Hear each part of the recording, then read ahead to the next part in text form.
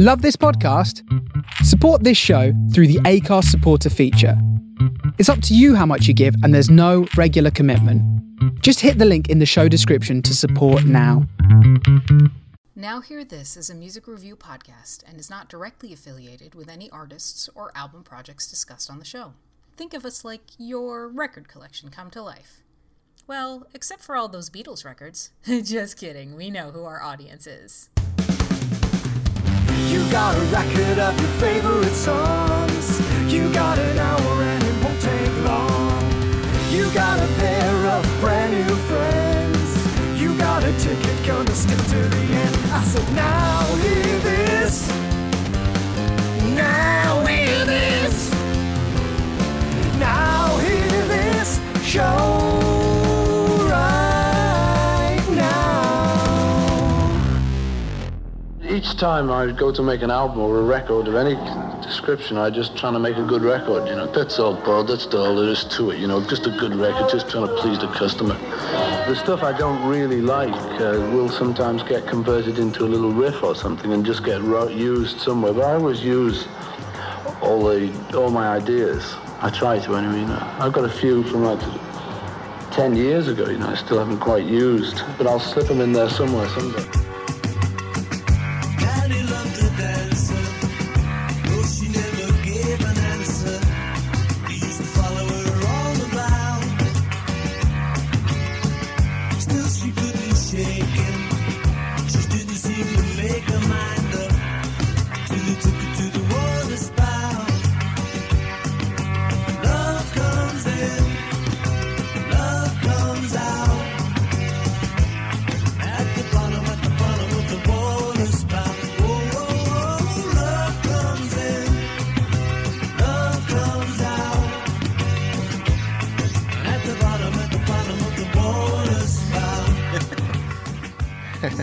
Thanks, Mo.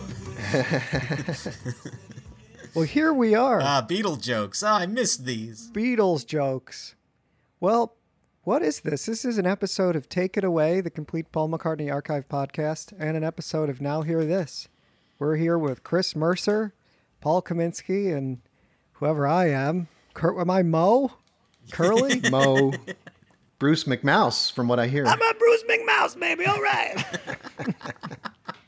He's going to definitely appear during this episode of Cold Cuts. Well, this is exciting. Chris, this is our first time recording together. Oh, I've been a fan of your show for a while. I got hooked, or introduced rather, when I heard that someone on the internet was talking about Return to Pepperland. And I thought, surely no one on the internet is talking for 2 hours about Return to Pepperland. Surely I'm mistaken. And don't call me Shirley. That seems like a reasonable assumption to make, that would not be happening. Yeah. And fortunately, my wife got a flat tire up in Valencia. Fortunately, yes. Yeah, so I was sitting in 2 hours of standstill traffic on the 5, and I was like, all right, you know what? I'm going to give this a shot. And then it became my favorite podcast. So, hey, it worked. You trapped me in a car, and I became a fan. So thank you. Wow. That's fantastic. Well, thanks, man. Yeah. And yeah, I'm glad to be here on your show. This is cool. Well, ours is much sillier, and there's a lot more dick jokes. So really... We are sloppier. I'll try to hang in there. I'd like to think I can make a dick joke with the best of them, but we'll see. Yeah, we just barely make it across the finish line every one of those episodes. It's loose. Well, speaking of massive dicks, Paul McCartney. Sir Paul McCartney. There goes me knighthood. Notice how Ryan and I aren't commenting. Yeah. Nice try. Not gonna bite that dick. Whoa. Well, I mean, something I've wanted to do for a long time. And Chris, on our show, we danced around it because if you haven't heard our show, we walk through all of the McCartney albums and songs from the second the Beatles break up to now. And we address them via albums. And so on a lot of these episodes, we end up talking about these extra songs that make it or didn't make it. I mean, this is the whole debate. Cold Cuts or Hot Hits and Cold Cuts. It's a collection of rarities and outtakes that Paul kept thinking he was going to release starting somewhere around 1977. And then I guess until 86 or 87. We've got a few different stories on that to look over, but yeah. Yeah, how many stories are there? Way more than I thought. Yeah, there are quite a few. Yeah. I wanted to share this with you guys. This is my copy of Cold Cuts. There it is. And I found this printout inside of it. Ooh. And I had printed it out at the time I bought the LP. So it turns out I bought it sometime in early 2000. What does that say? 2002. So February 2002 is when I printed this out. Would have been days after I picked up the LP. I would have picked it up. I was in San Diego at the time, so I would have picked it up at your Amoeba Records there in LA. Oh, wow. On Sunset Boulevard. Yeah, my girlfriend and I went up specifically to go to Amoeba. She was a composer like me. And I found this and nearly pissed myself in the store. Like, holy shit, are you kidding?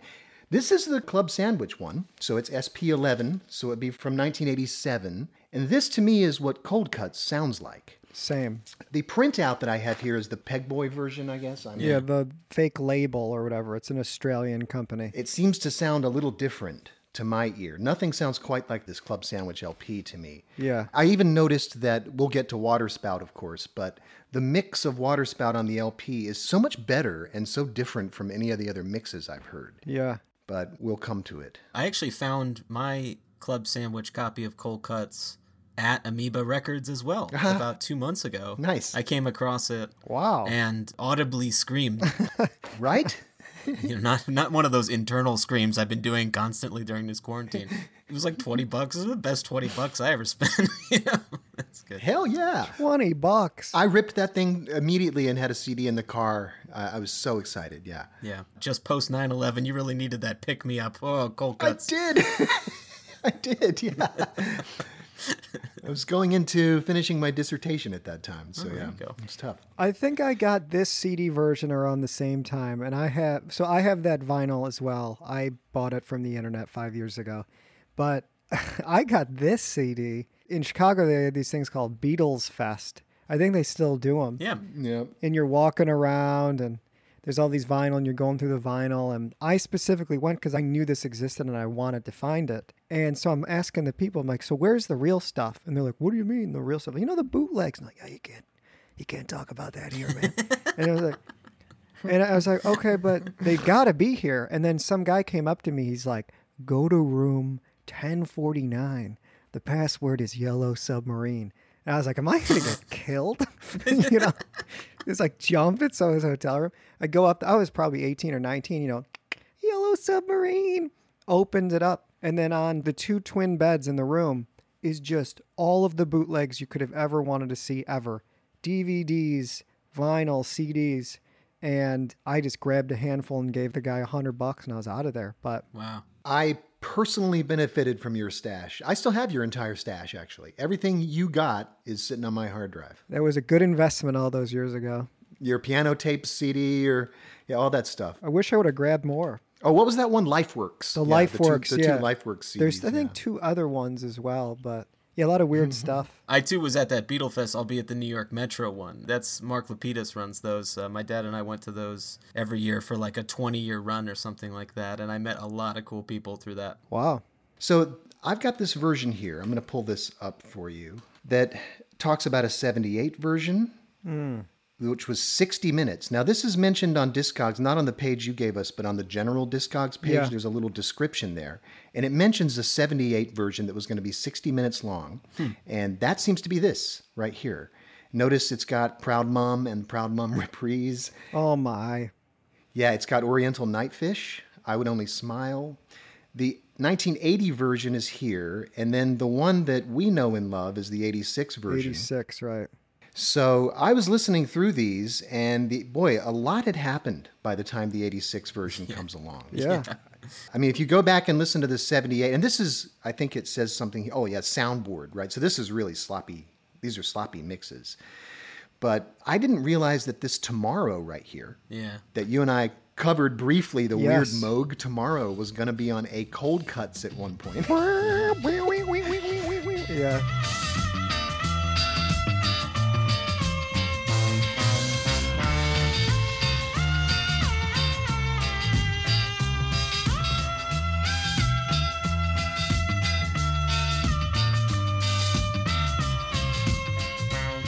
I've never seen that, and we will post that on our website so you can take a look at what we're talking about.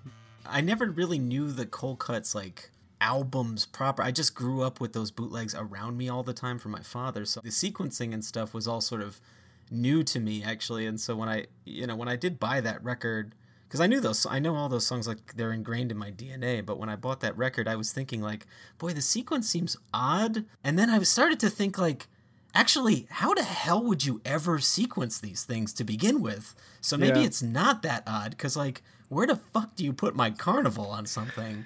Yeah. Where does Best Friend rightly go, right? Right. So I guess the person who put that together did the best they could with what they had. But yeah, look, I love these songs. I really do. The deep cut McCartney stuff, the non-album stuff, the bootleg stuff, that's the kind of stuff that I listen to for fun. Right. But I also like have an understanding why McCartney or somebody around him decided that they shouldn't necessarily see the light of day. And, you were talking about an official release. Like, what a mad idea for McCartney to have, especially at the start of his Columbia contract, because like, what the hell would people have thought of this? It's weird. Well, Columbia, it turns out, wasn't having it, right? Right. Yeah. So, and it's interesting. That's a good perspective to have, that even someone as powerful as Paul McCartney can't just, if he wants to do it through Columbia Records, he can't just put out whatever he wants. Now, of course, he could have at any time put out an MPL issued LP if he'd wanted, I guess. But if he wants to go through the big labels, yeah, they're going to say, nah, this is a bunch of weird shit, and can you give us the greatest hits album instead?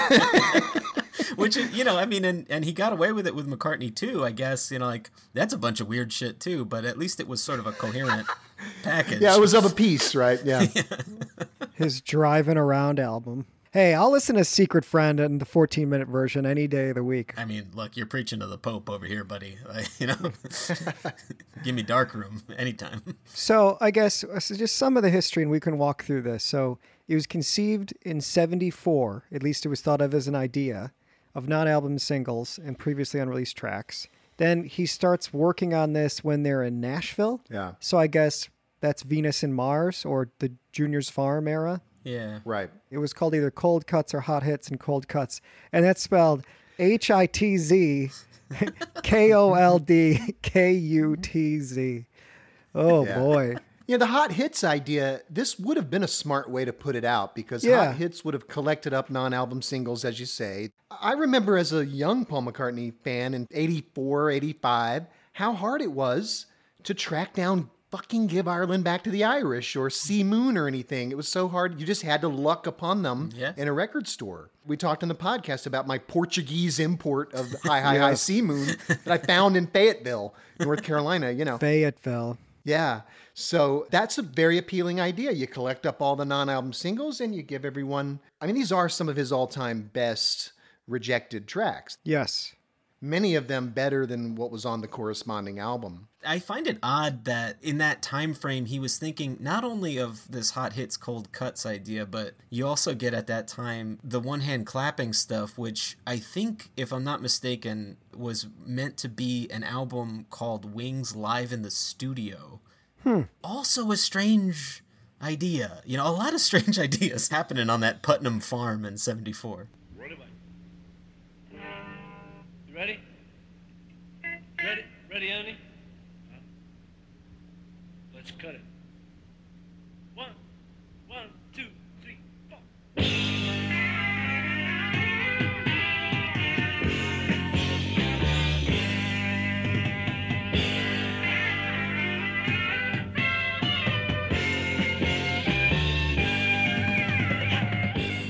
So, okay. I guess he releases Venus and Mars. So this is after Band on the Run, where he comes up with this idea. He's like back, and he's trying to peddle his trash as gold. Well, he's got all that stuff from Red Rose Speedway, right? Right, and Ram. He's got an album's worth of rejected material, from Red Rose Speedway and Ram. And you say pedal trash is gold. What you're talking about. I love this stuff. Yeah, well, right. It is, like, we all love it, and it is very good. It's not trash. Yeah. I guess in the eyes of the label, I'm trying to think of the eyes of the label. If I was the head of the label, like, Paul McCartney's bringing me his rejected tracks to a Ram, which is commercially destroyed, and I think Red Rose Speedway was too. Yeah, it's true. It's true. These are leftovers from like reviled albums. I mean, Red Rose Speedway was a hit, though. You know, that was a #1 record. Right. It was not well loved by critics, though. Boy, was it ever smashed. Sure. I always look at Red Rose as like his journey back. It's true, yeah. Yeah. So then puts out Venus and Mars, has a big hit with that, does the world tour, does London Town, Mullican Tire, big hit, or Girls' School, depending upon what you're a fan of. Then Back to the Egg bombs, but he comes back with McCartney too, and I guess then you have the Back to the Egg band that I guess worked on this during 1980. I don't know whether that was before or after John was killed. After. I think it was February 81. Yeah, as late as January and February 81, Wings was adding overdubs to this. Wow. And yeah, this idea that it was in bad taste to put this out in the wake of John's death, that's interesting. Too wacky, or why? Well, it is all very wacky, but that's why I love this stuff so much. Why is that offensive to John? I don't know. I can see how it was a very graceful move to hold off and then put out Tug of War, this elegant album, instead. Yeah. But I don't see why it would have mattered. I don't either. You know, Columbia really kind of got the shit end of the Maca stick for a while there, though, because, like, I love Back to the Egg, I really do, but, you know, as you say, Ryan, like, that was not a terribly successful album. I guess Goodnight Tonight was kind of a hit single, but that era of McCartney, I wonder if Columbia had a little buyer's remorse. I know that among, you know, the many fans that Ryan and I have interacted with on Facebook and elsewhere, Back to the Egg is really a disliked album. Which is odd to me. I really liked that record. Yeah, he and I went real easy on it in the show, but Yeah. it seems to be really much hated among fans. Yeah, I don't get it. His voice still sounds cool. It's starting to show some of the cigarette strain, which is still, but he can still scream. Yeah. You know, Well, like- I didn't bring it up to argue the point, just to make note that it's not a well-loved album. So there's Columbia with this big dud on their hands, you know? Right. Followed by a wacky album, McCartney 2. I could see how, yeah, maybe now's not the time for Mama's Little Girl. I could maybe see that, yeah. Two big piles of weird, and they're like, what? But, you know, when listening to these songs a bunch recently, I do find a lot of similarity to this and Back to the Egg in places. They toggle hard between trying to ape the sound of the time and purposefully rejecting the sound of the time for Maca's unique brand of weirdness. It's like sometimes I feel like he's got a schism going on where he can't really decide if he wants to lean really hard into a commercial or what he thinks is a commercial sound, or actually just completely diverge from it. I find that on Back to the Egg. You get something like Old Siam Sir or Spin It On rather, which is him trying to do punk. And then you also get Arrow Through Me. Hey, you find it on Egypt Station. Yeah? That's true. Well, Bayou is sitting there like a sore thumb, you know? True. Meanwhile, the rest of the album is actually art rock. That's right. That's You know? right. Yeah, I hadn't thought of that, yeah. Curse you, Ryan Tedder, and your fucking pop bullshit, Harry Styles stuff. Wait, guys, I'm so excited. I actually get to respond to Chris now. Oh, I'm so excited. Oh my goodness.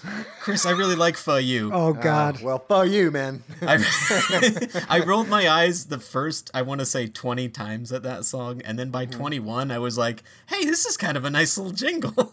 Well, maybe I haven't gotten there yet, man. Chris, you just have to listen to it another 19 times, and then you'll start to like it.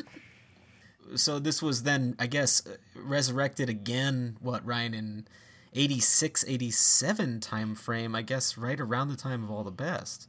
All the best, yeah. Our Peg Boy release is 87, and then I guess he would have been working on, he made it through Tug of War and Pipes of Peace, and then pulled it back out during Broad Street, or maybe he went back to it after Broad Street. Just to clarify, Peg Boy is a CD that came out later. It's Club Sandwich that came out in 87. Okay. So if Club Sandwich put this out, doesn't that mean Paul put this out? Isn't that his fan club? Well, is he directly affiliated with Club Sandwich? I don't know. I was trying to get to the bottom of this damn thing, because I thought surely when I picked up this Club Sandwich thing that meant it was tied to the magazine and therefore an official release. But then everything I was reading online was saying, no, it's not an official release, and that maybe the person that put this out was simply using Club Sandwich as like a mock label for it. Well, that would make sense. That would be a smart choice for a label name, for a fake label name. Go with the fan club. No, I believe you on that. I didn't actually look up whether that was a real deal. What's interesting about it is that it's listed as, the serial number on it is SP11, which SP, I don't know what it stands for here. And I don't know if 11 really means the 11th in some bootleg series or what. I guess we now can assume that it's not an official Club Sandwich release. So what the heck is SP? And No is it the 11th in a series? Maybe some of our bootleg experts will let us know on this. Somebody on the internet, please tell me. Yeah, I don't know. And I'm looking, the other Club Sandwiches releases on Discogs. I see the Lost McCartney album, which is just an expanded McCartney 2. And that's not official. I see the soundtrack to the James Paul McCartney television special. Also not official. I've got that. It's just a white label. There's nothing on the label. It's awesome. So that's definitely a bootleg. By the way, I love that soundtrack. Gotta Sing, Gotta Dance. It's so silly, but I love it so much. Yeah. We did some serious eye rolling about that on TIA. Oh yeah. Oh yeah. I had to pull my wife into the room and show her look, half the dancers are male looking and female looking, and she's like, "Don't show me this anymore." It's very typical of what those 70s television specials were like. Have you ever seen any of the Carpenters specials from that time? They have all sorts of little skits and routines and dance numbers, and yeah. There's that wonderful Uncle Albert video where they're all in the receptionists and stuff like that. It's really cool. Yeah. Hey, I get to respond to you guys about something. That's kind of fun. Okay. On Xanadu, all of the Olivia Newton-John stuff except for the title track was done by Olivia Newton-John's team at the time. John Farrar wrote the songs and produced. Those were basically full-on Olivia Newton-John tracks. Okay. Except for Xanadu. So basically side 2 is ELO, and she sings on the track Xanadu, which they wrote and recorded. But side 1 is like primo ONJ. I'm a big Olivia Newton-John fan. Yeah, you are. I know that for sure. I wanted to come back with that note on your episode. From the ELO episode, yeah. That's right, yeah. God, I love that episode and I love that album. We talked about Jeff Lynne's Bush on that one. That was a fun one. Oh, yeah. So he's in Hog Hill mixing this stuff, I guess with Chris Thomas for some of it. But he's adding stuff to these tracks. It just seems so far out to me that in that late in the 80s, he's working on stuff that was intended for Red Rose Speedway. It's just wild. That is cool. Yeah, but if you put it in context, it's not so long ago from his point of view. In 1987, Waterspout's 10 years old. Right? That's a good point. That's 2010 from your point of view. Is that an old track, really? No. And he does that all the time, right? He pulls up old tracks all the time and puts them on an album all of a sudden, or rewrites them or rearranges them. So with that Frank Sinatra's Party, right? Yeah, and I'm thinking of I'll Give You a Ring, for example, Right. showing up as a B-side, Right. being actually a very old tune. So it wasn't something, that alien to him. And even though we think of the late 80s as such a different time from the 70s, it wasn't that long ago, at the time. So Yeah, that's fair. I'm thinking specifically about that Put It There single where some of these tracks wound up. It just seems, it's so weird that that's a good point. Yeah. you get 89, 90 McCartney. I guess that was recorded more like 87 or whatever. But Although, didn't they put Mama's Little Girl on that Put It There single? yeah, Mama's Little Girl on Same Time Next Year. Well, they're of a piece. They're peas in a pod, those two tracks. That's true. That's true. Yeah. Very different voice, very different singing. But Yeah. Well, I actually got out the album and listened to it this morning specifically for Waterspout because the version on here is, in fact, the version I thought I hated. I just don't hate this mix. Yeah. It turns out that the horns on the LP are mixed way down and EQ'd to sound very thin. So they're just like this part of the texture. Also, the synthesizers kind of blend in. Some of the digital remasterings I've heard of it really play up the 80s sounding horns, all that, Rick Astley sounding horns, thrown on there. But this mix really plays them down, the one on the LP. Yeah. So again, it's got all the additions you're talking about, but it's mixed in a way that isn't so obnoxious. Really, the emphasis is on the vocals. Tasteful, I think. Yeah.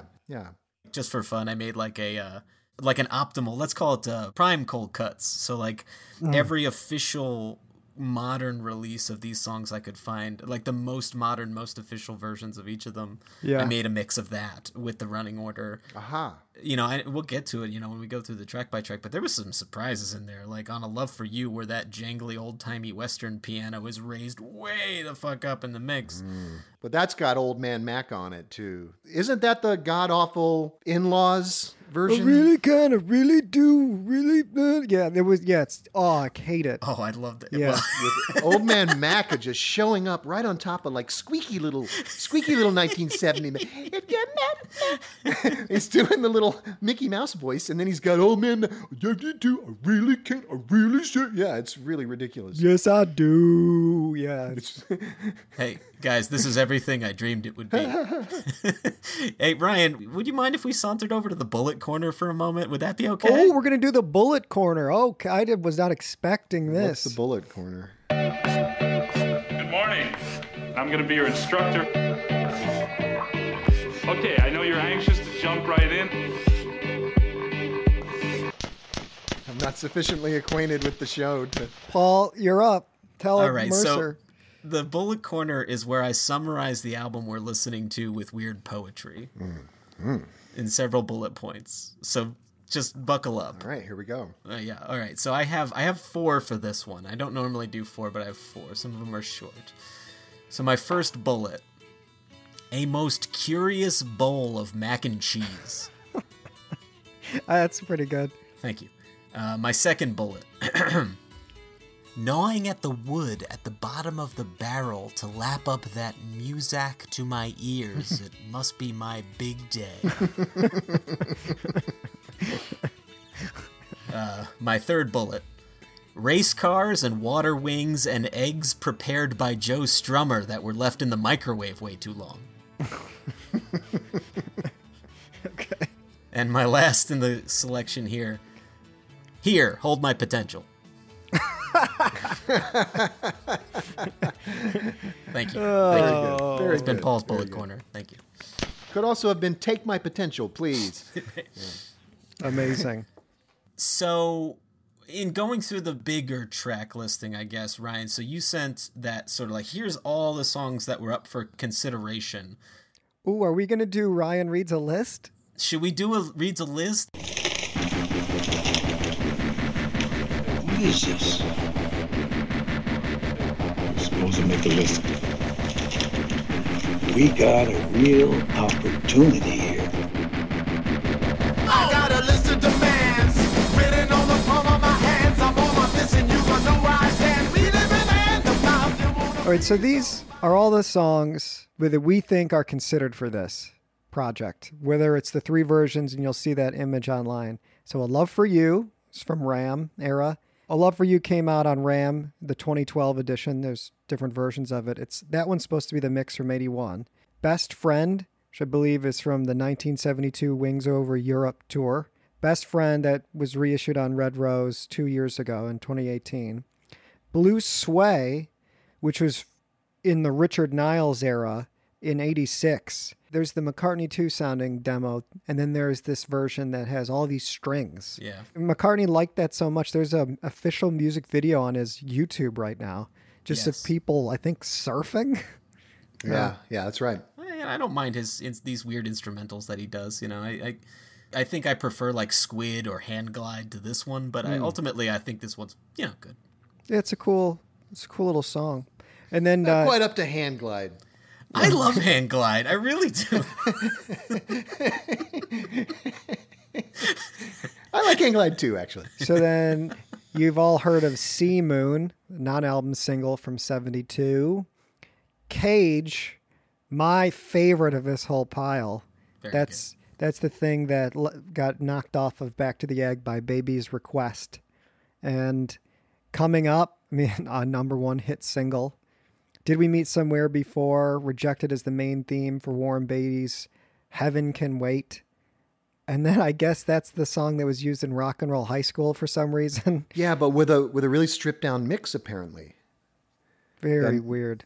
And just the movie, not the soundtrack. It didn't even make its way to the soundtrack. Yeah. That's right, yeah. But the Yeah. mix is so different than one they used in the movie. It's interesting. It's like a little rock song, actually. It's like a little soft rock tune, no orchestra or anything. Yeah. Wow. Yeah.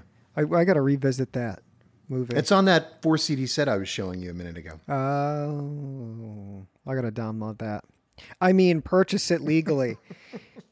And then there's Good Night Tonight. You all know that. Disco Jam.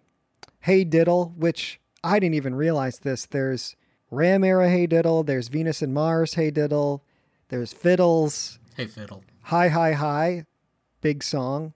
I remember a point in my life where I thought hearing something like Hi, Hi, Hi was hearing a rare gem. And then you keep digging. It's like, how many of these are there? I Would Only Smile. That's a Denny Lane song that made its way out in 2018, but it was also originally released on Japanese Tears. Yeah. Hey, Denny, if you're listening.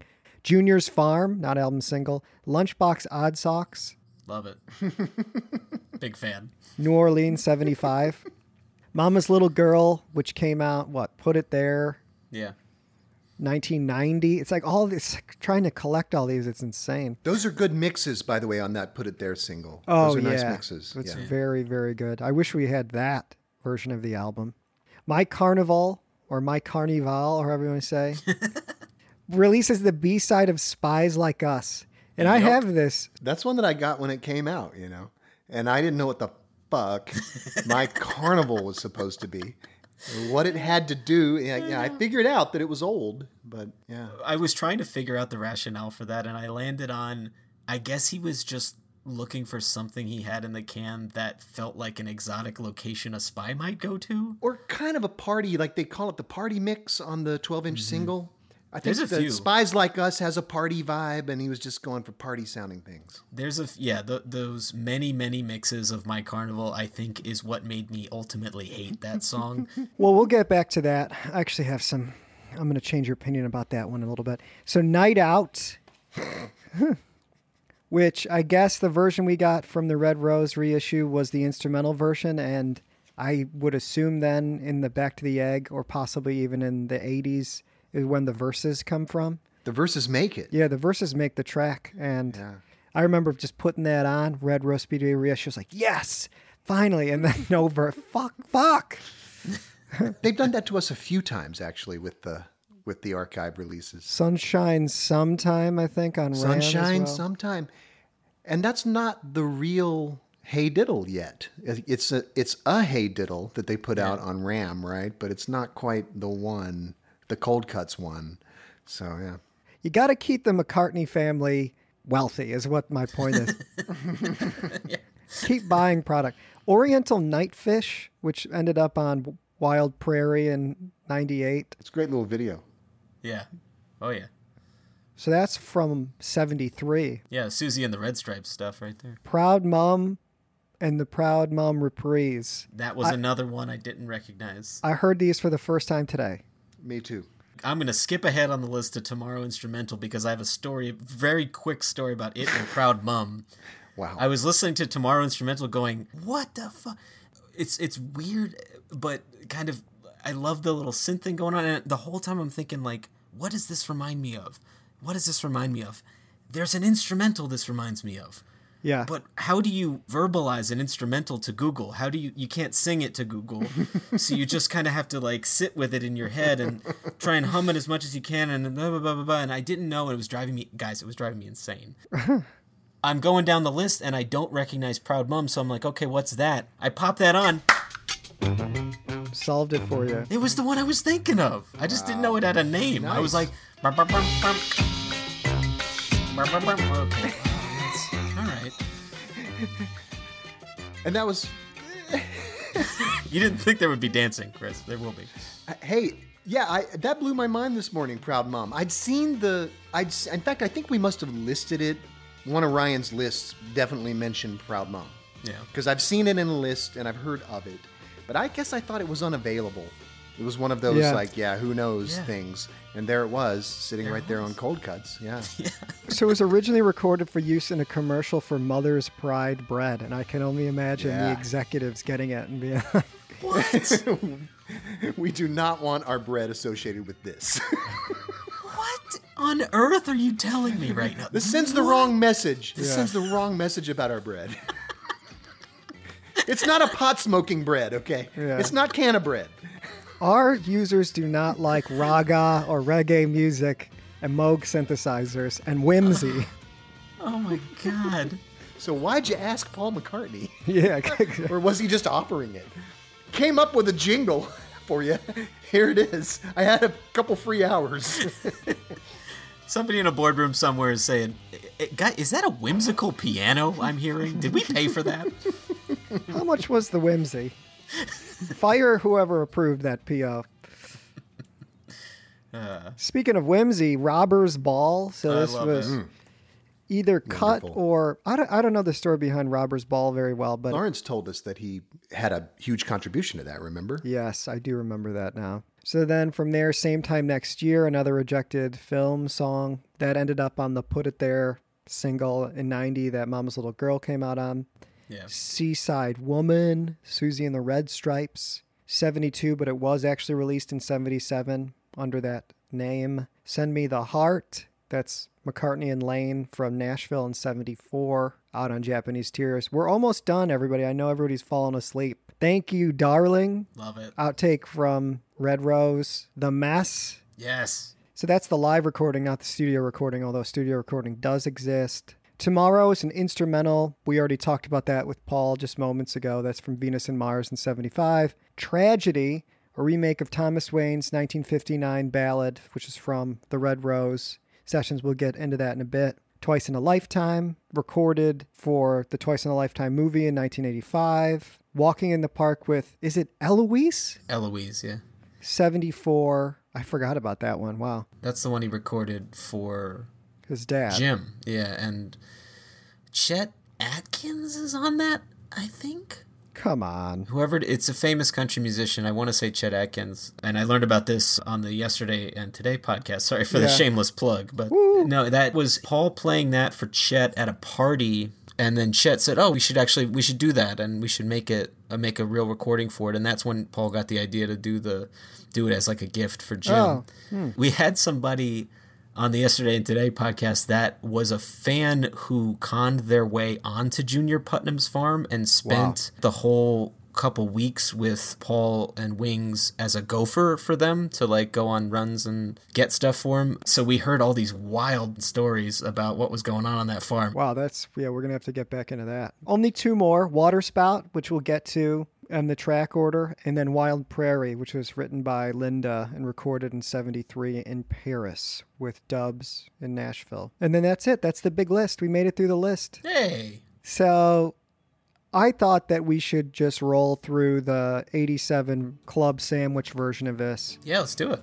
All right, we made it. Side 1, track 1, A Love for You.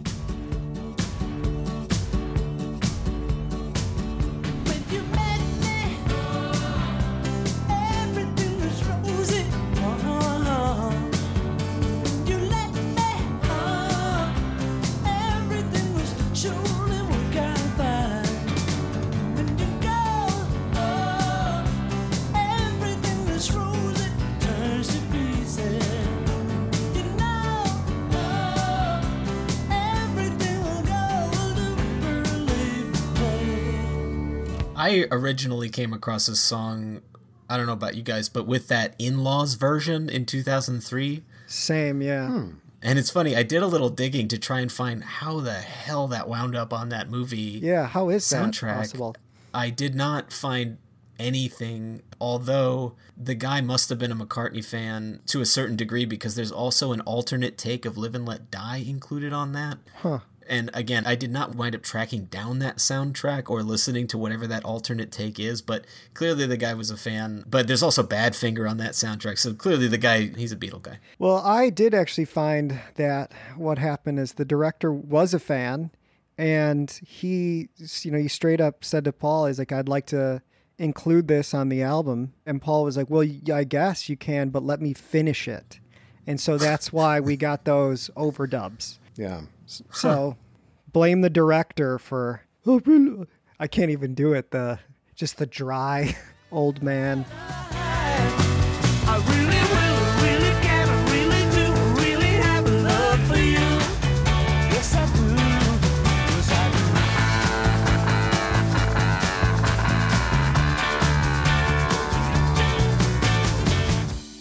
Interesting. Yeah, I actually got to know this. This was one of my Napster, late 90s Napster finds. I didn't get to know the In-Laws version. I didn't even hear that till years later. I had gotten to know more or less the Cold Cuts version. When I finally got the Cold Cuts LP, that immediately became my preferred version. But the ones I had found on Napster, I had gotten 3 or 4 on Napster that, yes, Napster, like in the old days. Yeah. And I had found 3 or 4 versions and had burned a CD of that. So this is one of the ones I was way in love with by the time I actually found the LP. There are several of those that I knew before I got the LP.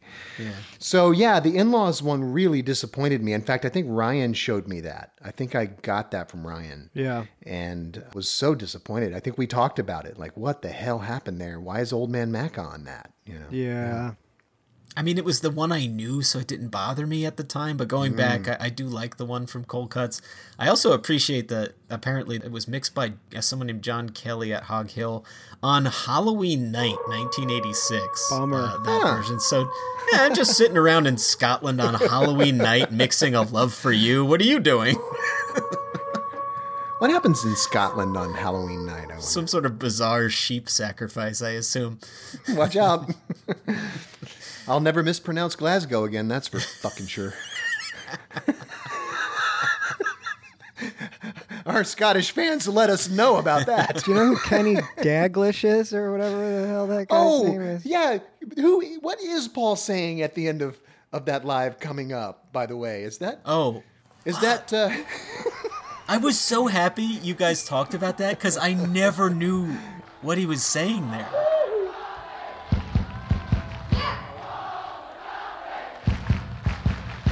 Kenny Dalglish. I thought it was, yeah, you dumb fish.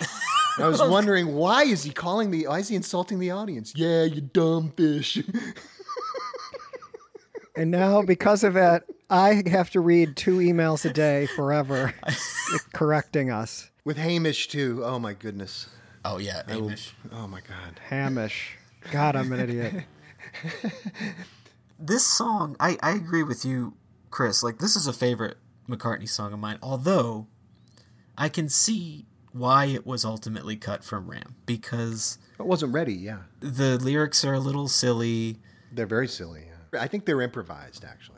Yeah, you really can, really do, really have, like you said before. Yeah. But you also, like, you have Monkberry Moon Delight, which kind of fills the weird void that this song kind of has in it. It has that vocal quality almost of Monkberry, but Monkberry's much better.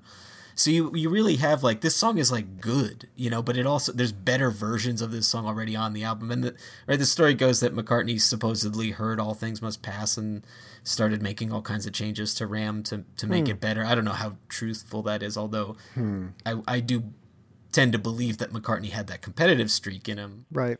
But I can see why it was left off, although it's a shame because that Elvis impression making it to record would have been something very special. Well, the vocals are very interesting because you can tell on many of the vocals from that period how far he was from live performance because he was singing in head voice. That's not falsetto and not chest voice. It's this, it's this right here, which is different from falsetto. And to get that loud and clear and in tune, you have to spend a lot of time really honing that skill. And you could tell he was at home, singing at home all the time. So this vocal on A Love for You is this squeaky little head voice vocal. And they put a lot of slapback reverb on it to make it sound louder than it really is. But he's squeaking, and I think he's making up the words as he goes, more or less. You know. Huh. Compare the singing voice on that to the way he's singing around Wings Over America, where he's got a strong, full, loud, singing out kind of voice. Sure. Well, the head voice tracks would be things like Mama's Little Girl and Ram On, and where it's a Brian Wilson-y kind of voice. Our favorite hamburger boy. Mm-hmm. I just like it near the end where Paul says baby, it was like between 10 and 15 times in a row, just like a maniac. Baby, baby, baby, baby. Like, yes, I love this. I love it too. Like, this song, you know, really is kind of an encapsulation of the whole record for me. It's just like Paul's most bass and not the instrument, but his like bass go-tos are all over this song. There's impressions in it. There's weird piano. There's a lot of improvisation. It reminds me, it's like what I say about like Pipes of Peace. Like when I listen to that album, I always think like that's just Paul's subconscious. We're just sort of tapping into his subconscious. It's not particularly good, but it's the sound that his brain is making at all times, and that's what I get that on a lot of these tracks, and this one in particular.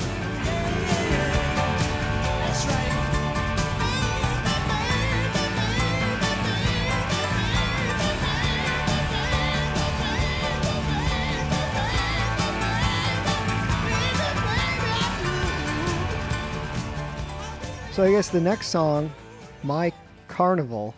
So this is the one out of all of these for the longest time I could not stand until in the last year I've dedicated myself to learning boogie woogie piano and like all the boogie woogie changes. And it's one of, it's a 16 bar blues? Is that what it is? Something like that, roughly? I think it's a 12 bar blues, yeah. Maybe it's 12, sure. And I don't know, I really like this song now. It's just so stupid.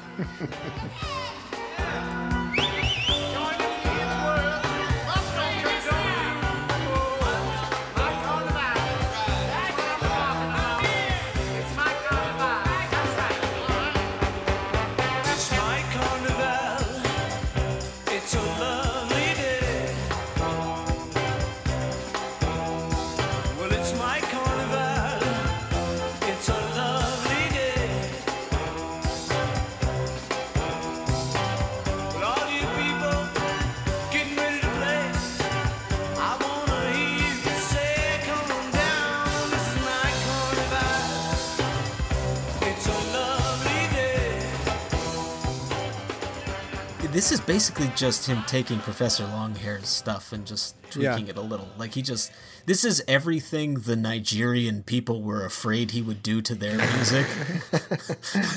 Like he just walked in, like there's a song that Professor Longhair did, I think it's called Go to the Mardi Gras. When I'm going to New Orleans, I'm going to see the Mardi Gras. Yeah, it's exactly the same. The same thing, yeah.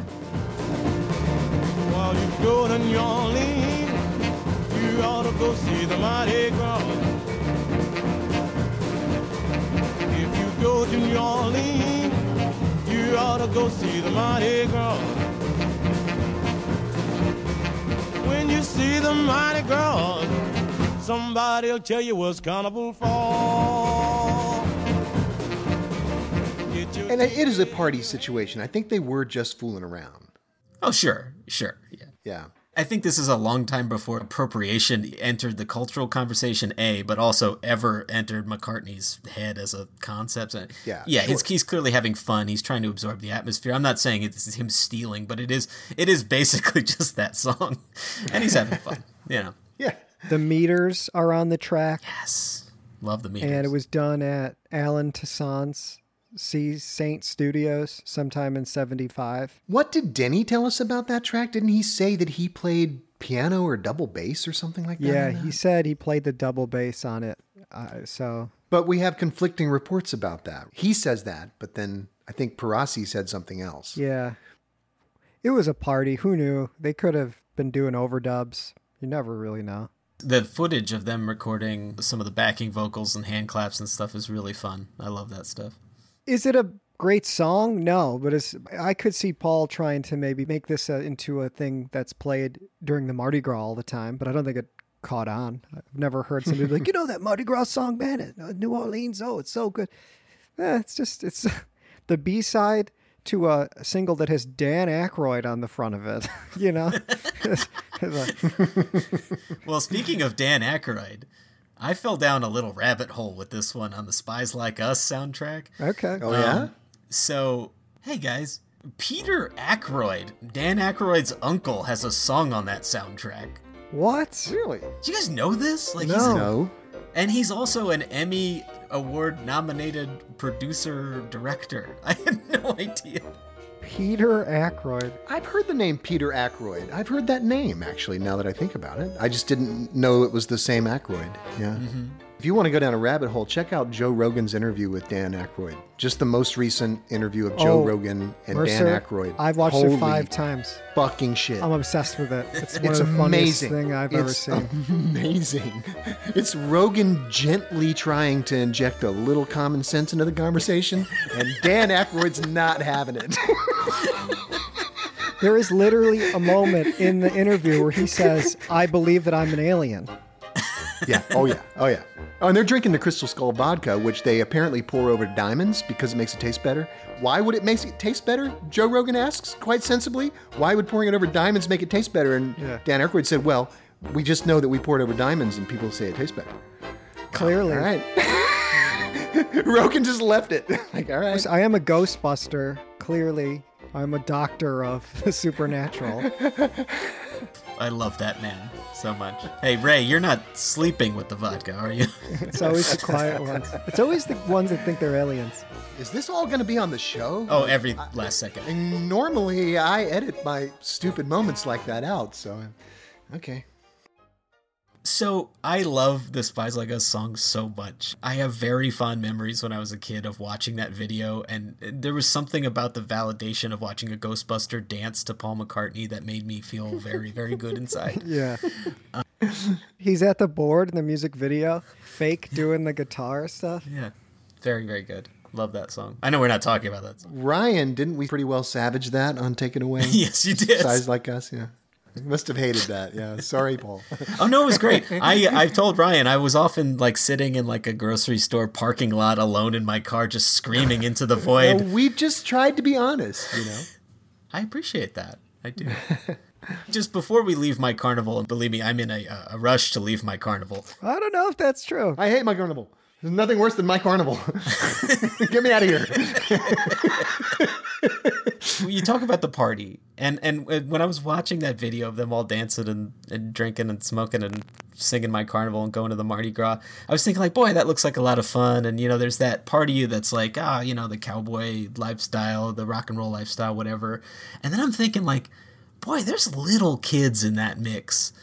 You know, you think of them, there's that image of them as like very good parents because like Paul's got that fatherly thing about him, especially these days, or the grandfatherly these days. But I also think about, boy, those kids really eked it out there. They missed it by that much, you know? Yeah.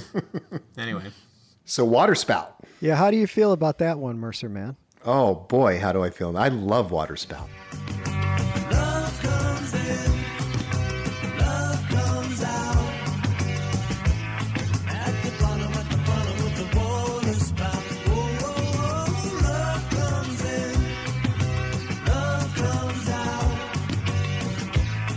At the bottom of the water spout.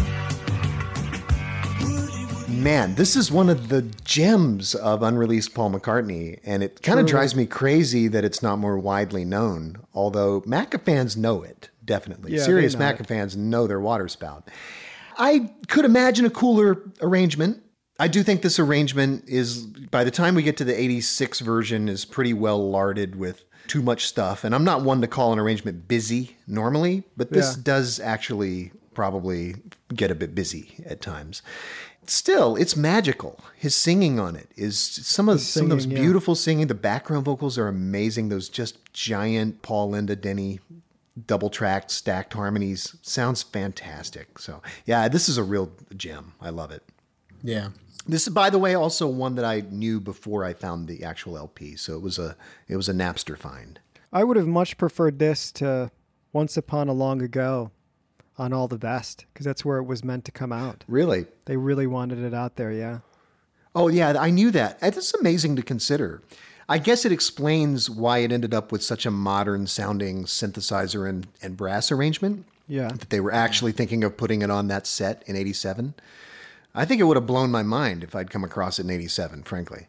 I am a Once Upon a Long Ago fan. I really like that one. But oh, sure, it's great. When I first came across this one, I think I was maybe 16 or 17.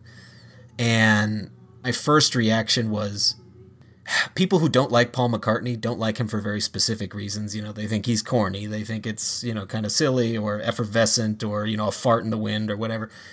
When I heard this one for the first time, I had that reaction because the lyrics are so saccharine to me. The love comes in, love comes, like, what does that mean? Like, But it's a water spout.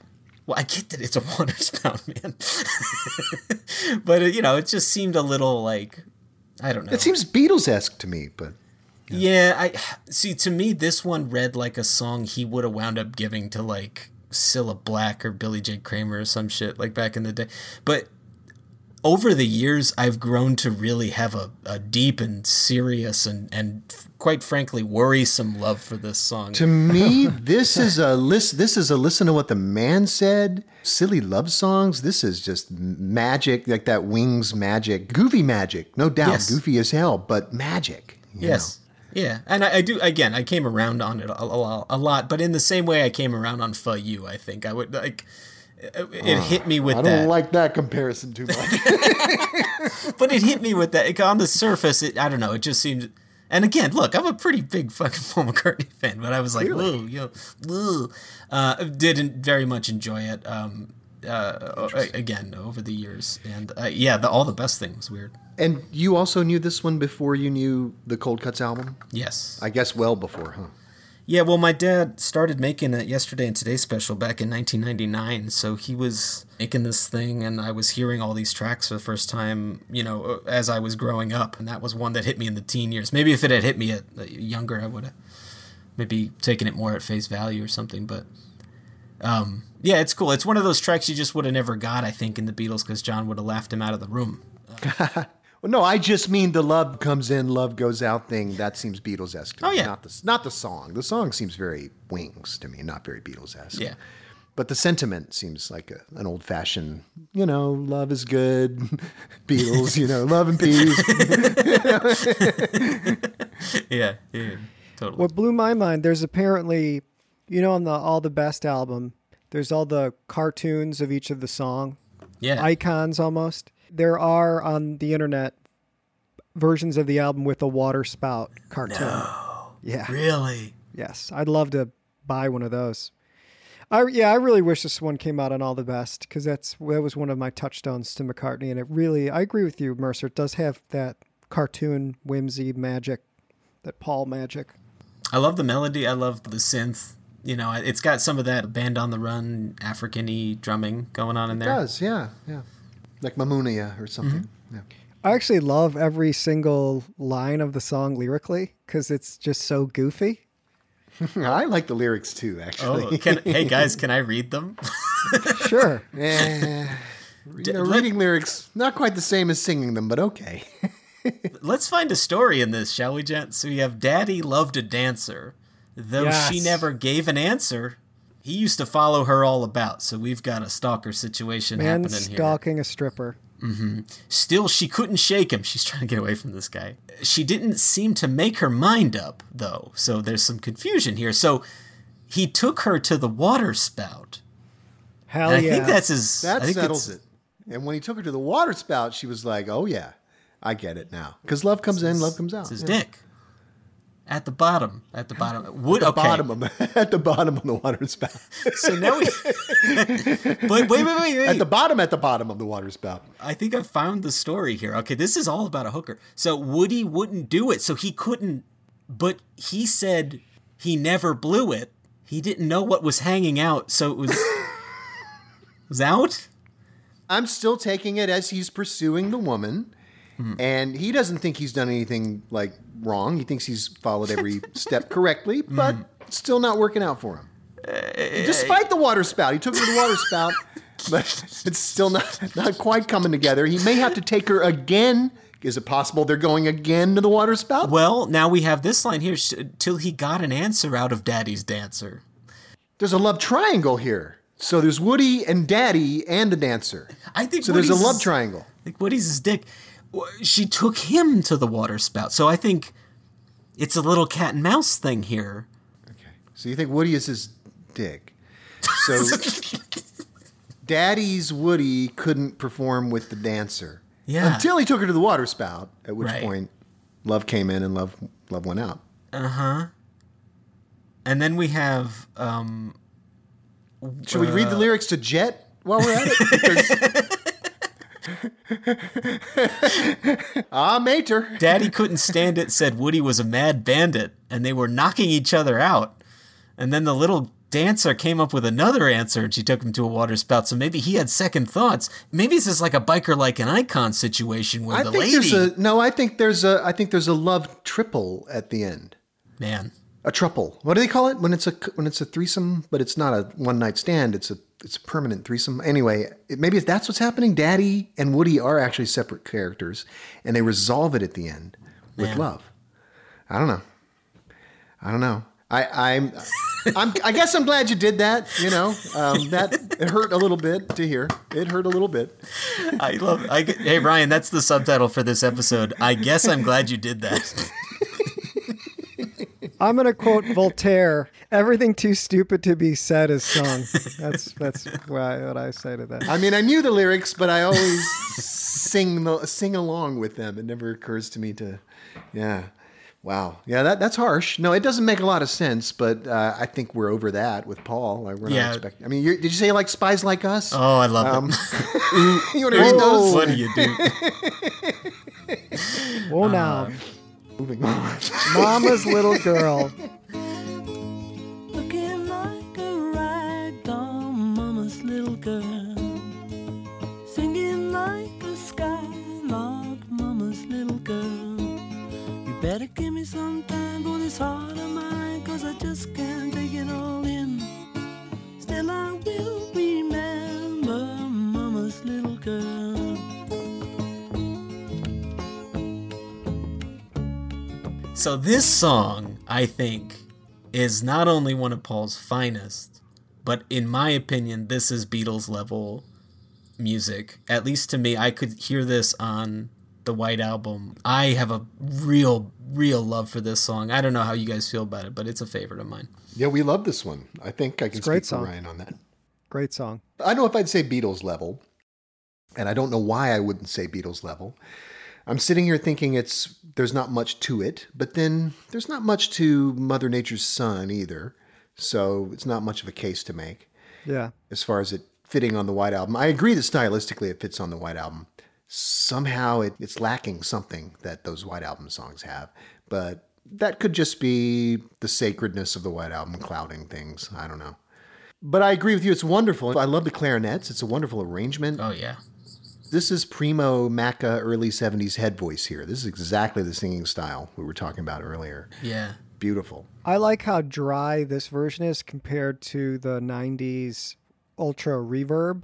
It's good to have both, but this one, it really does make it sound like a 70s McCartney's record, the mix we have. Right. Yeah. Yeah, this one, Hey Diddle, Bip Bop, I loved all those little jingles, Great Day, Dance Tonight, all that stuff. That's some of my favorite McCartney. But this one in particular, when my daughter was born, I tried to learn this on guitar, and I realized just how hard it is to do that finger picking stuff when you're not used to doing it. And he's a two-finger picker, too. He's not a full fingerstyle guy. Everybody knows that, right? He's got that two-finger thing going. I actually don't know how to even start to do that. I could figure out the Donovan thing, because that's fairly simple, but the McCartney one, I never got. So you're saying it's two fingers? Well, I mean, when I play fingerstyle, I use all 5 fingers. Yeah. You can have notes in the chord that you're not going to actually play. That's what's nice about it. So it's like playing a keyboard. Paul has a way of doing it where he just uses 2 fingers. I think I'm right about this. Somebody will definitely check us on this. Where he just uses 2 fingers, but he's so adept at it that he gets these gorgeous little Mama's Little Girl type guitar parts out of it. He makes really intelligent use of the open strings too. He works them into the melody, so he gets very smooth little melodic things on the guitar just by working in an open string next to a high fretted note. It's amazing.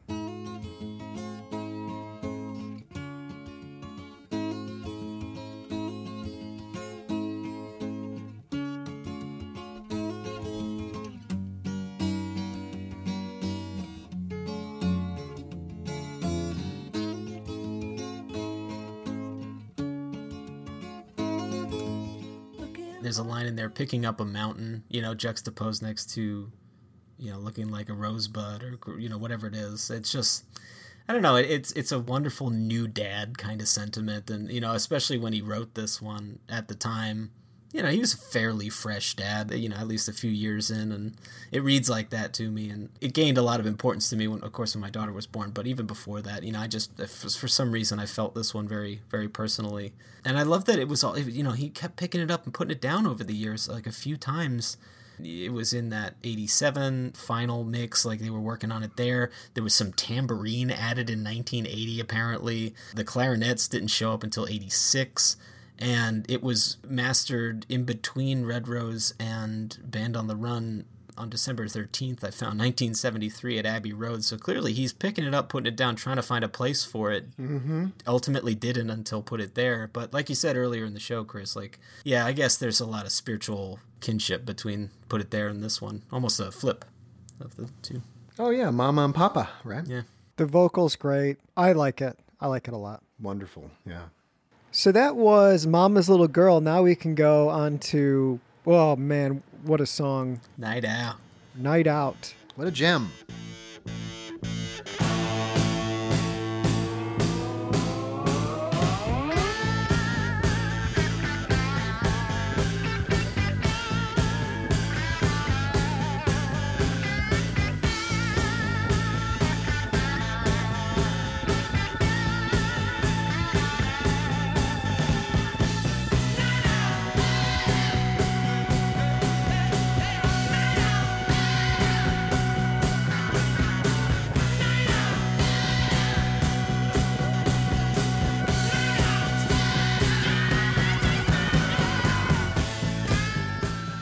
We were talking about, like, I was discovering these things as I was growing up. This one hit me around 18, 19. So I'm in a car, I'm driving around, and I'm going, this song exists? You know, I'm turning Night Out up, you know, in my 95 Saturn, driving around New Jersey, you know, like, yes. You hear Ryan? See, I got into this song because of Ryan. I never liked this song until Ryan pointed out like everything about it that was awesome. Not on the podcast. Years before the podcast, he had been like, "No, you're not listening to this. You need to." And we sat and listened to it together, and he explained it to me, and I was like, "Oh, you're right. This is amazing."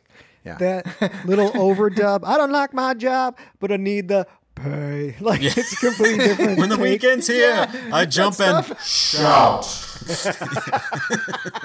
It's fantastic. So funny. Fantastic. This one I pair with Road All Night. Like, this one and Road All Night are the same to me. Like, just McCartney rock songs that I needed and didn't know existed and was so happy to find when I did, you know? Yeah, this is fantastic. So this goes back to Red Rose Speedway. And this was meant to open the original double album? Amazing. Weird. I mean, it's cool. I really love Big Barn Bed. I'm a big Barn Bed guy, so I love that opens Red Rose Speedway, but this would have been an interesting choice, I guess, to open that double album. Night Out starting Red Rose Speedway is bizarre. Yes, yeah. Agreed. And especially with no lyrics on it, too. It's just a weird instrumental. Although Big Barn Bed, the lyrics are nonsensical, so I guess... And you've got Reception, you know. Yes. These things happen. I love Reception. Ooh, I could have gone for an 8-minute Reception. Just hear that band jam. It's a good bass line, yeah. What are the lyrics to this song? So it's the weekend's here. It's my holiday. I don't like my job, but I need the pay. Or is that right? When the weekend's here, gonna jump and shout. There's a dog barking on my big night out.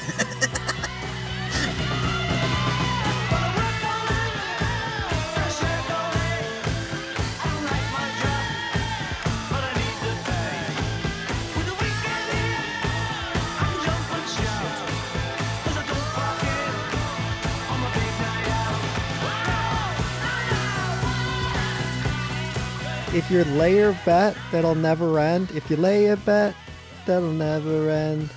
Doesn't help me. I don't know what the fuck he's saying, but it's compelling, and I'm here for it the whole time.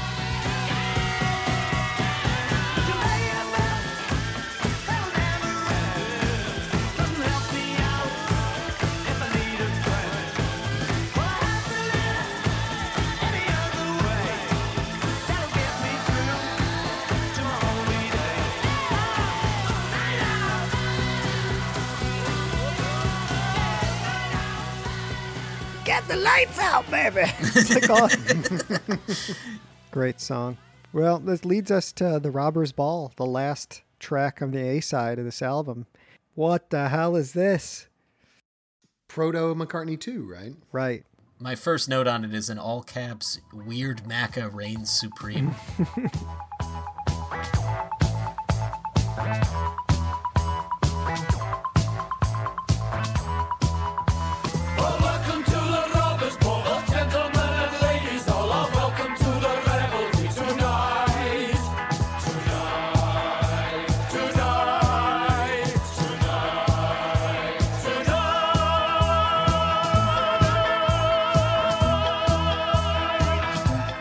It's a weird one. This one reminds me a lot of like Boyle Crisis or Give Us a Chord, Roy, like one of those little weird things that I love. I think I like those two better than this one ultimately, but it's more like a scribble or like a sketch, you know, more than a song.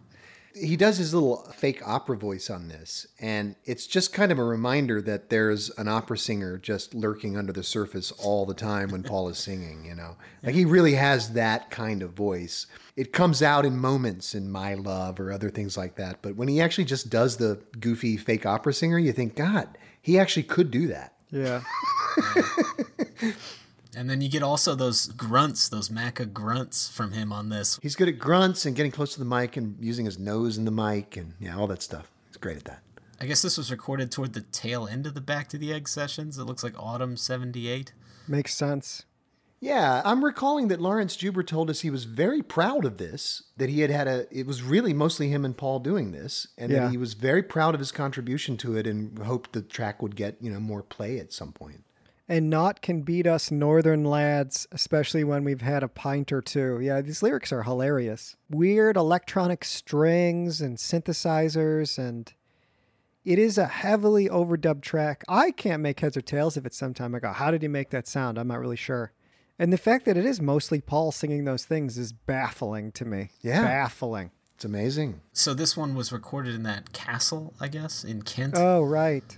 It gives each of these Wings albums a different flavor based on where they were recorded or where he was pulling the particular environmental sounds from. So you have Nigeria, you have New Orleans, you have a fucking boat. And in this one, it's very English. Like all Back to the Egg sounds very English to me. And I guess that's because it was literally recorded in a castle in Kent. But, he does a lot of the English accents on this album, era, that kind of thing. And we get that on here, too. So very much consistent with the Back to the Egg era. Agreed, yeah. It's a cool song, but we flip this album over, and it's my favorite of the whole project, Cage. I can't get enough of this song. It's never bad, this song, ever. It's baffling how good it is. One of my favorites.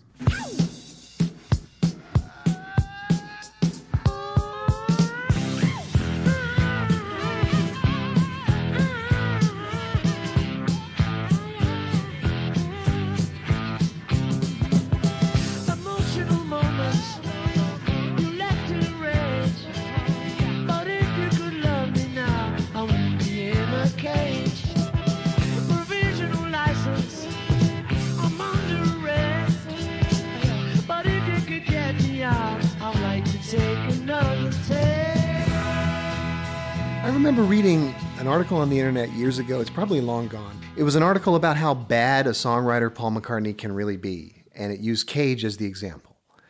And it was a whole critique of how bad a song Cage is, how bafflingly nonsensical and thrown together it is, and how it makes perfect sense it was left off the album, although it's, of course, a terrible album from the reviewer's point of view. I was just very surprised to see someone use this, not only know the track, but use it as just the original example of what a terrible songwriter he actually is. Wow. Yeah. So they went through the lyrics a lot the way that Paul just did with Waterspout and said, what in the hell is supposed to be happening here?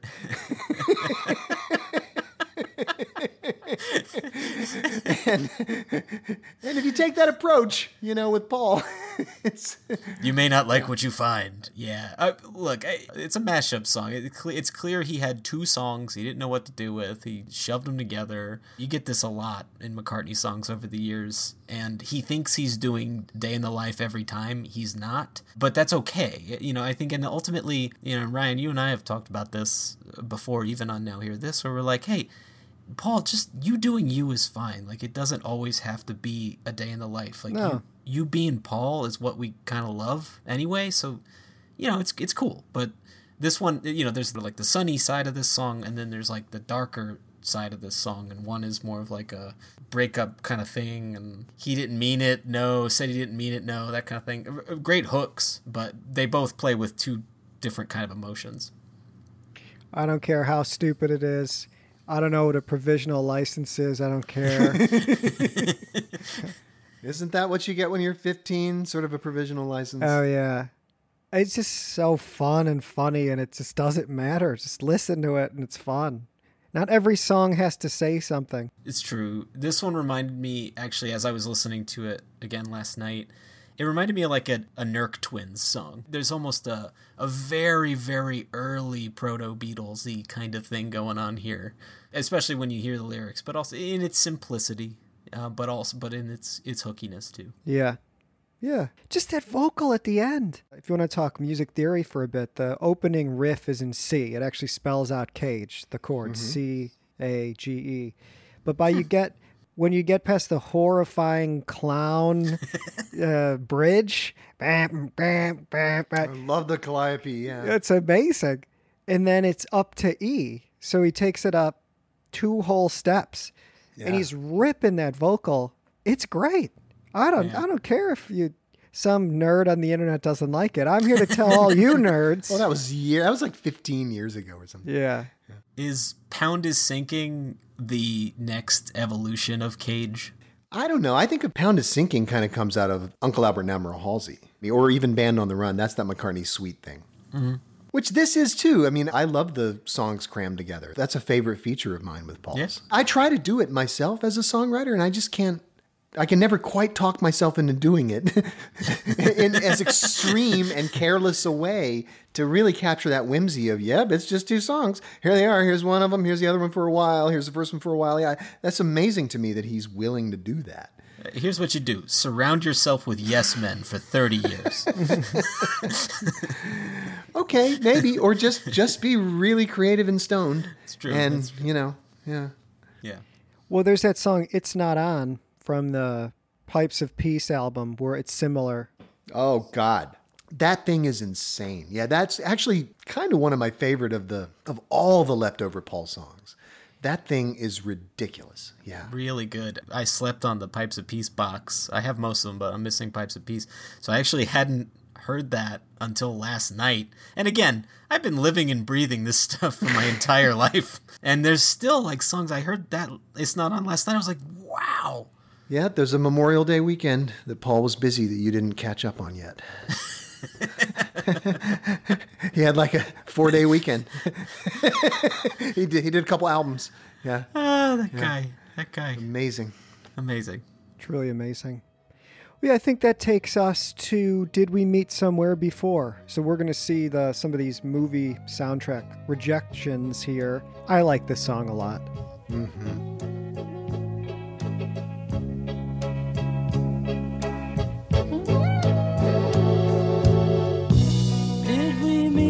Somewhere before, far behind that half-closed door, or is this just one small thing that's happening to both of us?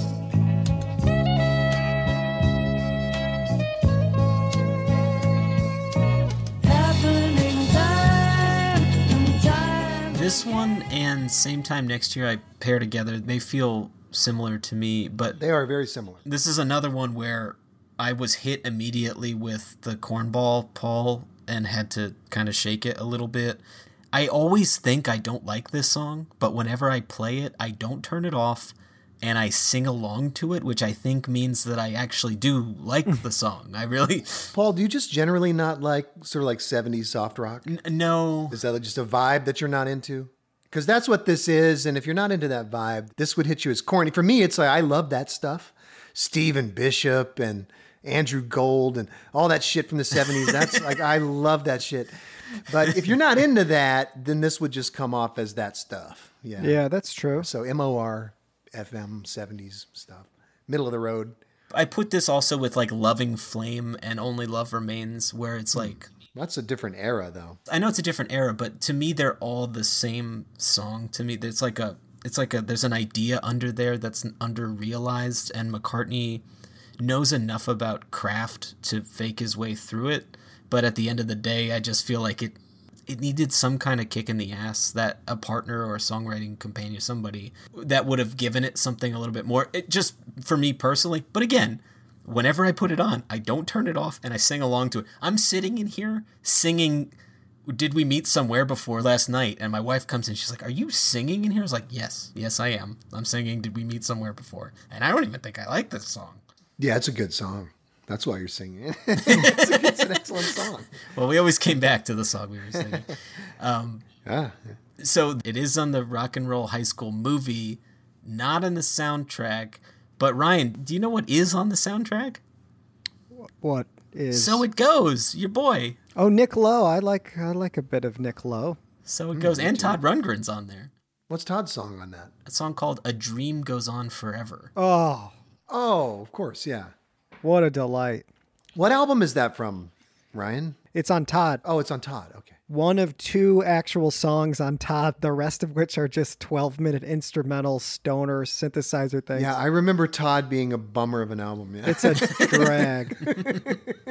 It's a drag, that one. That's the follow-up to Wizard, where he tries to top Wizard with the weirdness, and it's just not possible. Do we know who scored this one?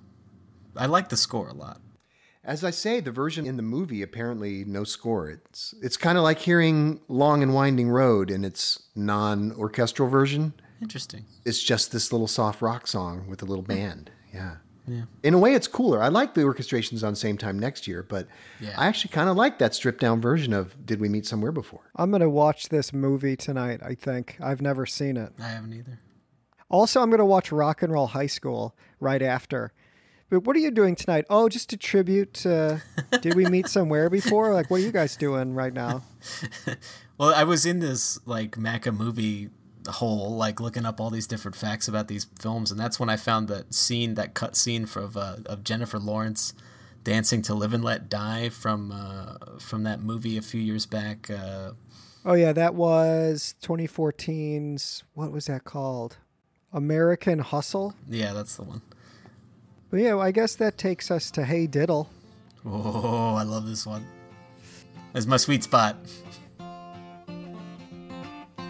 Hey, diddle, I want you back. Diddle, I want you back. Hey, diddle, I want you back. Diddle, I want you back.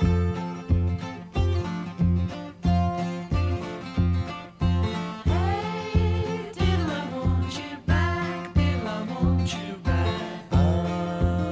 She can't be found, but love doesn't care. Doesn't care. Don't despair. The next time around, she'll be there. Hey, diddle, I want you back. Diddle, I want you back. Hey, diddle, I want you back. Diddle, I want I'm not so hot on Hey Diddle. I'm so-so on Hey Diddle. I like it. Don't love it. Do you guys like Hey Diddle more or Bip Bop more? Oh, that's an interesting question. I think I like Hey Diddle more than Bip Bop. Okay. I think I like Bip Bop more than Hey Diddle. Oh, yeah? Because of the sound of the record, it's so weird. It is a weird sound, but so is Hey Diddle. Yeah. That's true. Like, by the time you get to the Cold Cuts version anyway, you've got all the fiddles on it and everything. What is it? I wouldn't buy her a wooden chair? I wouldn't care? Or something like that. Yeah. It's a really strange lyric. I wouldn't make her a wooden he table. he actually never says wooden chair, even though he's begging to say wooden chair. That's the joke.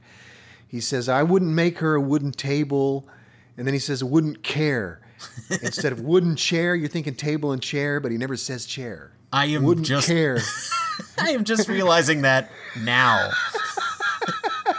I wouldn't make her a wooden table. I wouldn't care.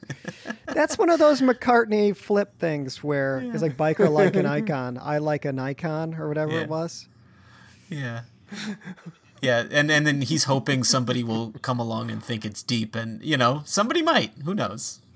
Well, I caught it. I didn't think it was deep. I kept wanting him to say chair. Would you just say chair already? Table and chair. So this song is forever stapled to that film of them in Scotland where he's playing it on the guitar and Outside with the kids. Yeah. the kids are doing the like horsey thing or whatever. It's just so sweet to me. This is that pure McCartney, that phrase that was coined over the past 10 years or 20 years, whatever. This is just pure McCartney to me. This is what I love about Paul, this one. Yeah, well, this is in that tradition you were talking about, the Great Day, Mama's Little Girl, put it there, sort of tradition of little acoustic songs, kind of nursery rhymey. Yeah. I like that stuff too. I think Ryan and I, we talked about. Yeah. Also, Calico Skies is in that number. Yes. And, I would love the idea of a whole album of Paul just doing stuff like that. Yeah. Look, there's a whole quarantine on. The world's got a plague going. Paul, just sit down. Come up with some ditties. Right. Come on. Go out by the tree, by the fire. Yeah. Bring your phone and make us an album up. He's alone, right? Nancy's not. Yeah. Nancy's in New York, so. Well, Paul has that enormous studio he can just use, right? Yeah, there's that too. Go by the tree. Go make McCartney 3 for me, thanks.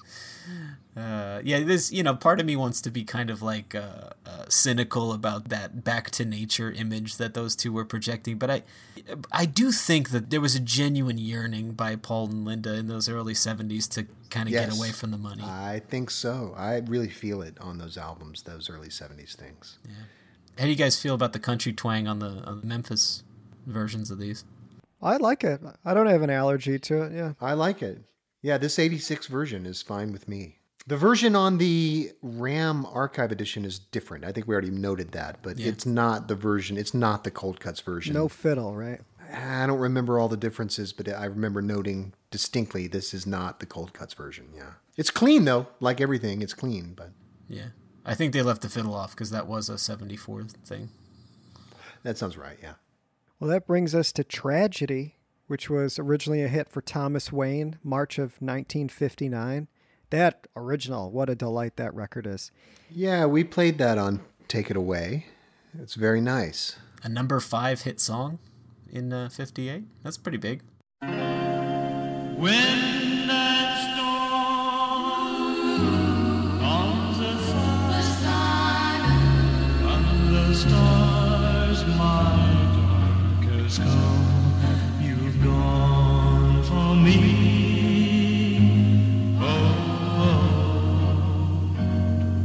Tragedy.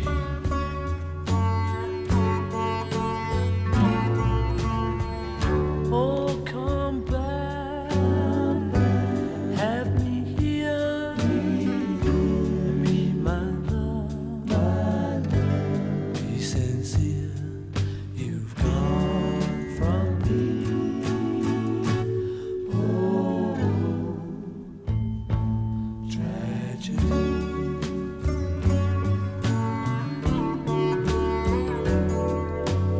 A portion of this version appeared on an MPL promotional sampler called We Moved in the late 70s. What? Yeah, so a portion of this was actually out. I didn't see it, but I was going through the liner notes in the CD version of there's annotated notes for every song. And I was like, oh, I didn't know that. This is what we're still delivering up, new information. Yeah. I want to say the version on my Cold Cuts LP of Tragedy is not actually my favorite version. I don't think this one has the sitars, and I like the one with the sitars. Sitar's cool. Yeah, that's where we get that awesome photo of Paul high as shit wearing moon boots and a turban. Yes. Uh-huh. Yeah. And that image is synonymous with me thinking about Glyn Johns telling him to go fuck himself. Yeah. Well, I sure like that sitar part. You got to do what you got to do. I have 2 personal stories about Tragedy. One, this is one of the songs I used to teach myself how to play the drums. Just a basic rhythm. Like I queued up a couple songs and had them in headphones and taught myself how to play this kind of a beat with that. That's cool. And then my other one with Tragedy is, again, going back to, listen to my dad's special over the years. When I first heard this song, it was around the time, that I learned about how that first iteration of Wings broke up. And so in my mind forever linked is the idea of Henry McCulloch having musical differences with McCartney and this song. And in my mind, I've conflated the two to be like, Henry, like, this is the kind of one of the reasons he left. Obviously, we found out later it's actually a little more like financial reasons, but in my head, I struggle to separate the idea of this being almost the Wings version of like Babe from Styx, or something, like where Tommy Shaw's like, ugh, like that kind of thing, but it's not that kind of thing. First, it's a cover, but also, it's actually pretty soulful. It's a great record. I'm surprised that he didn't like it, and I really think it should have come out. Doesn't make a whole lot of sense to me. Yeah. I thought Paul wrote it for the longest time because I wasn't reading the liner notes. I'm like, why is this not available? But there you go. Sometimes it happens that way. Yeah, I had my handy dandy printout, so I knew that he didn't write it. I want a pair of moon boots now. I know. You guys ever hear that story of how like Wings like surrounded Glyn Johns in the studio when Glyn dared to criticize Paul, and like they kind of ganged up on him? And no, I would have paid real money to been there and just heard some of that stuff. It's amazing. I always thought it was Mary Had a Little Lamb where he walked in and was like, this sucks. But that could just be wishful thinking. See, I like that Mary Had a Little Lamb song. That's Cornball McCartney that, I don't know, it feels warm and fuzzy. I don't know. Yeah. Well, I think that brings us to Best Friend.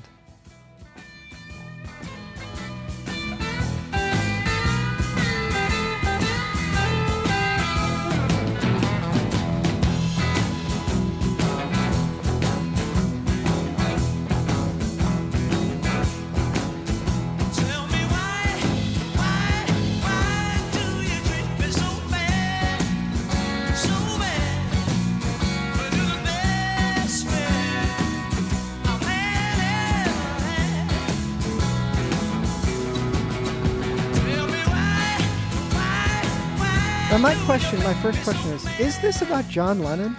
So I always thought that, and it would kind of make sense. It's sort of in that window. However, they had reconciled privately and agreed to stop writing songs about each other, or at least putting them out at the very tail end of 71. And this version we get is from live in 72. So it would seem strange to me that he would then go and play something like this live. I looked for somebody saying this is about John Lennon online, and the only thing I found, and actually it's kind of curious, on Paul's own website, on a post dated November 30th, 2018, they're talking about the Red Rose Speedway bonus tracks, and the quote is this: newly mastered and never before released, Best Friend, a song many believed to be a message to John Lennon, comes as a live version recorded during. So it's not Paul saying this is about, but the fact that they wrote that on the website is weird to me. That is pretty weird. If you look at the lyrics, it doesn't really seem to be about John. I tend to reject most of the this is about John theories, at least after Dear Friend, from Dear Friend on. And even Dear Friend is barely about John, because Paul can't help himself from straying into nonsense, So it's kind of about John insofar as it's not nonsense. Dear Friend, that is. But Best Friend, I think he's onto something else. Yeah. I think it's got a great vocal, and it would make sense that if it was cut during this era because Hi Hi Hi exists or was being created, and they sort of fill the same void. Yeah. And Hi Hi Hi is a bit funnier and broader and more subtle. Mm-hmm. But there were a lot of those songs from that era that really didn't make it out or ended up in different versions. And I think it's just Paul trying to write rock and roll again and trying to do something that doesn't sound like the Beatles, which John did a lot as well. And we know he needed, or the band felt they needed rockers for the road. So, I'd take this over like Henry's Blues. Oh, Henry's Blues, of course. There's a hook on it. The vocal's nice. Yeah, you're totally right about that. Yeah, I mean, it's all I really have to say about Best Friend. Simple lyric. It's a favorite of mine. I had it at the top of a lot of mixes in high school. I guess that just brings us to same time next year.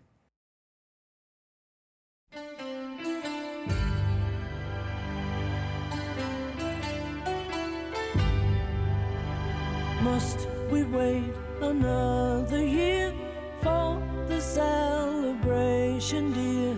If we do, we'll hold it here. Same time next year. I'll be here the same as ever, maybe wearing something else. But nothing changes. I love this song. Out of this one or the other one, the Did We Meet Somewhere Before? I think this is my preferred movie song. So we've discussed it. It comes from a movie where this guy's been having an affair for years with a woman just once a year, same time, every place. And I just think it's a really well-constructed song. And I'm glad it eventually made its way out the door same time next year, because it just... Yeah. When they put it there, I really like that track a lot. Have you guys seen the movie? The 78 Alan Alda movie? Was it? I saw it. I found it really touching. I did think we mentioned it on Take It Away, but I saw it and was surprised at how sort of melancholy a movie it was. I actually thought that the Marvin Hamlish thing they went with was a much more effective choice than the McCartney song would have been. The last time I felt like this. Yeah, because they repeat it throughout the movie. What they do is they keep showing little montages of time going by. So they're kind of showing all the big news events of the day as they play that sad song. And it's about this couple who are committing adultery over the course of about 30 years. They keep meeting. Even though they're both married, they keep meeting and having this tryst. And it goes on and on and on for decades. Amazing. The song is about time passing and they're still meeting. It's kind of an amazing movie. I was really surprised. Well, you're making me want to watch it. I've never been curious, but now Good luck finding it. I don't know how you find it, but it's. I hear people can find things.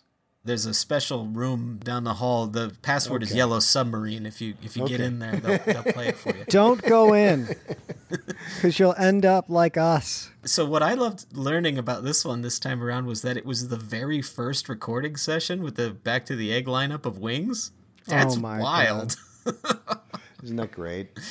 And it explains why it's got that little London town texture to it. It's not quite Back to the Egg yet. It's sort of in the middle. I had the stats on this, by the way. May 5th, 1978 at RAK Studios. The orchestral session was held the next day at Abbey Road.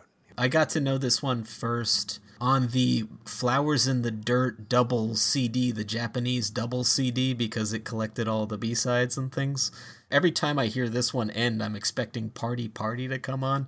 Oh, I love Party Party. Oh, that's good. See, that's the more realized My Carnival to me is Party Party. I like Party Party. Party Party is a weird one. Some of those, I still am like, wait, why this exists? What is going on? It's so weird. Well, I think that's it, right? That wraps it up. Yeah.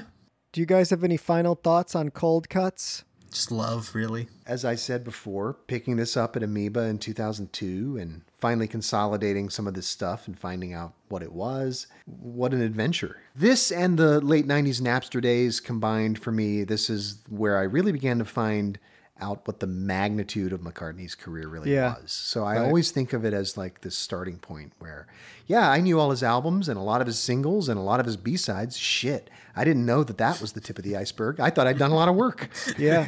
And I found out that I was getting started. Buckle up. Then you realize you weren't even halfway to Hog Hill yet.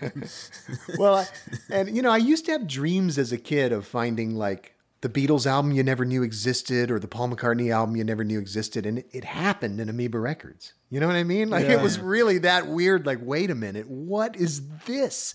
And it's really taking cool. that thing home and because I knew only maybe 3 or 4 of the songs on it. So much of it was new for me. And it was just like, wow, what in the hell is happening?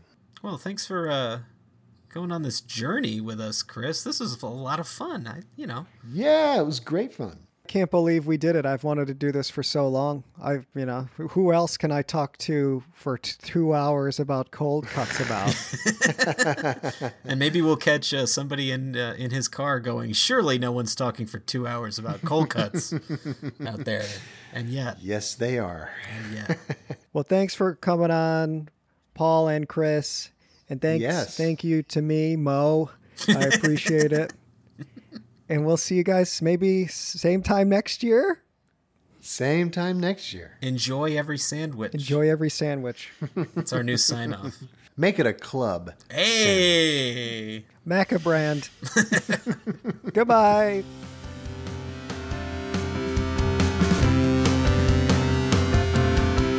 Do you have an opinion about the album we discussed today? Contact us at @NowHearThisPodcast on Instagram, @NowHearThisPod on Twitter, facebook.com/NowHearThisPodcast, or email us at nowhearthisofficial@gmail.com.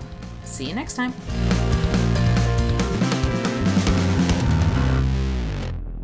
And the idea is clap it in tempo. Yeah, I got it. 1, 2, 3, 4. Okay. Nice. Okay. Did I pass? Did I pass the audition? I think you passed. You passed the audition, Paul. It's fine work. You learned how to clap from a professor of music. Thanks, Mo.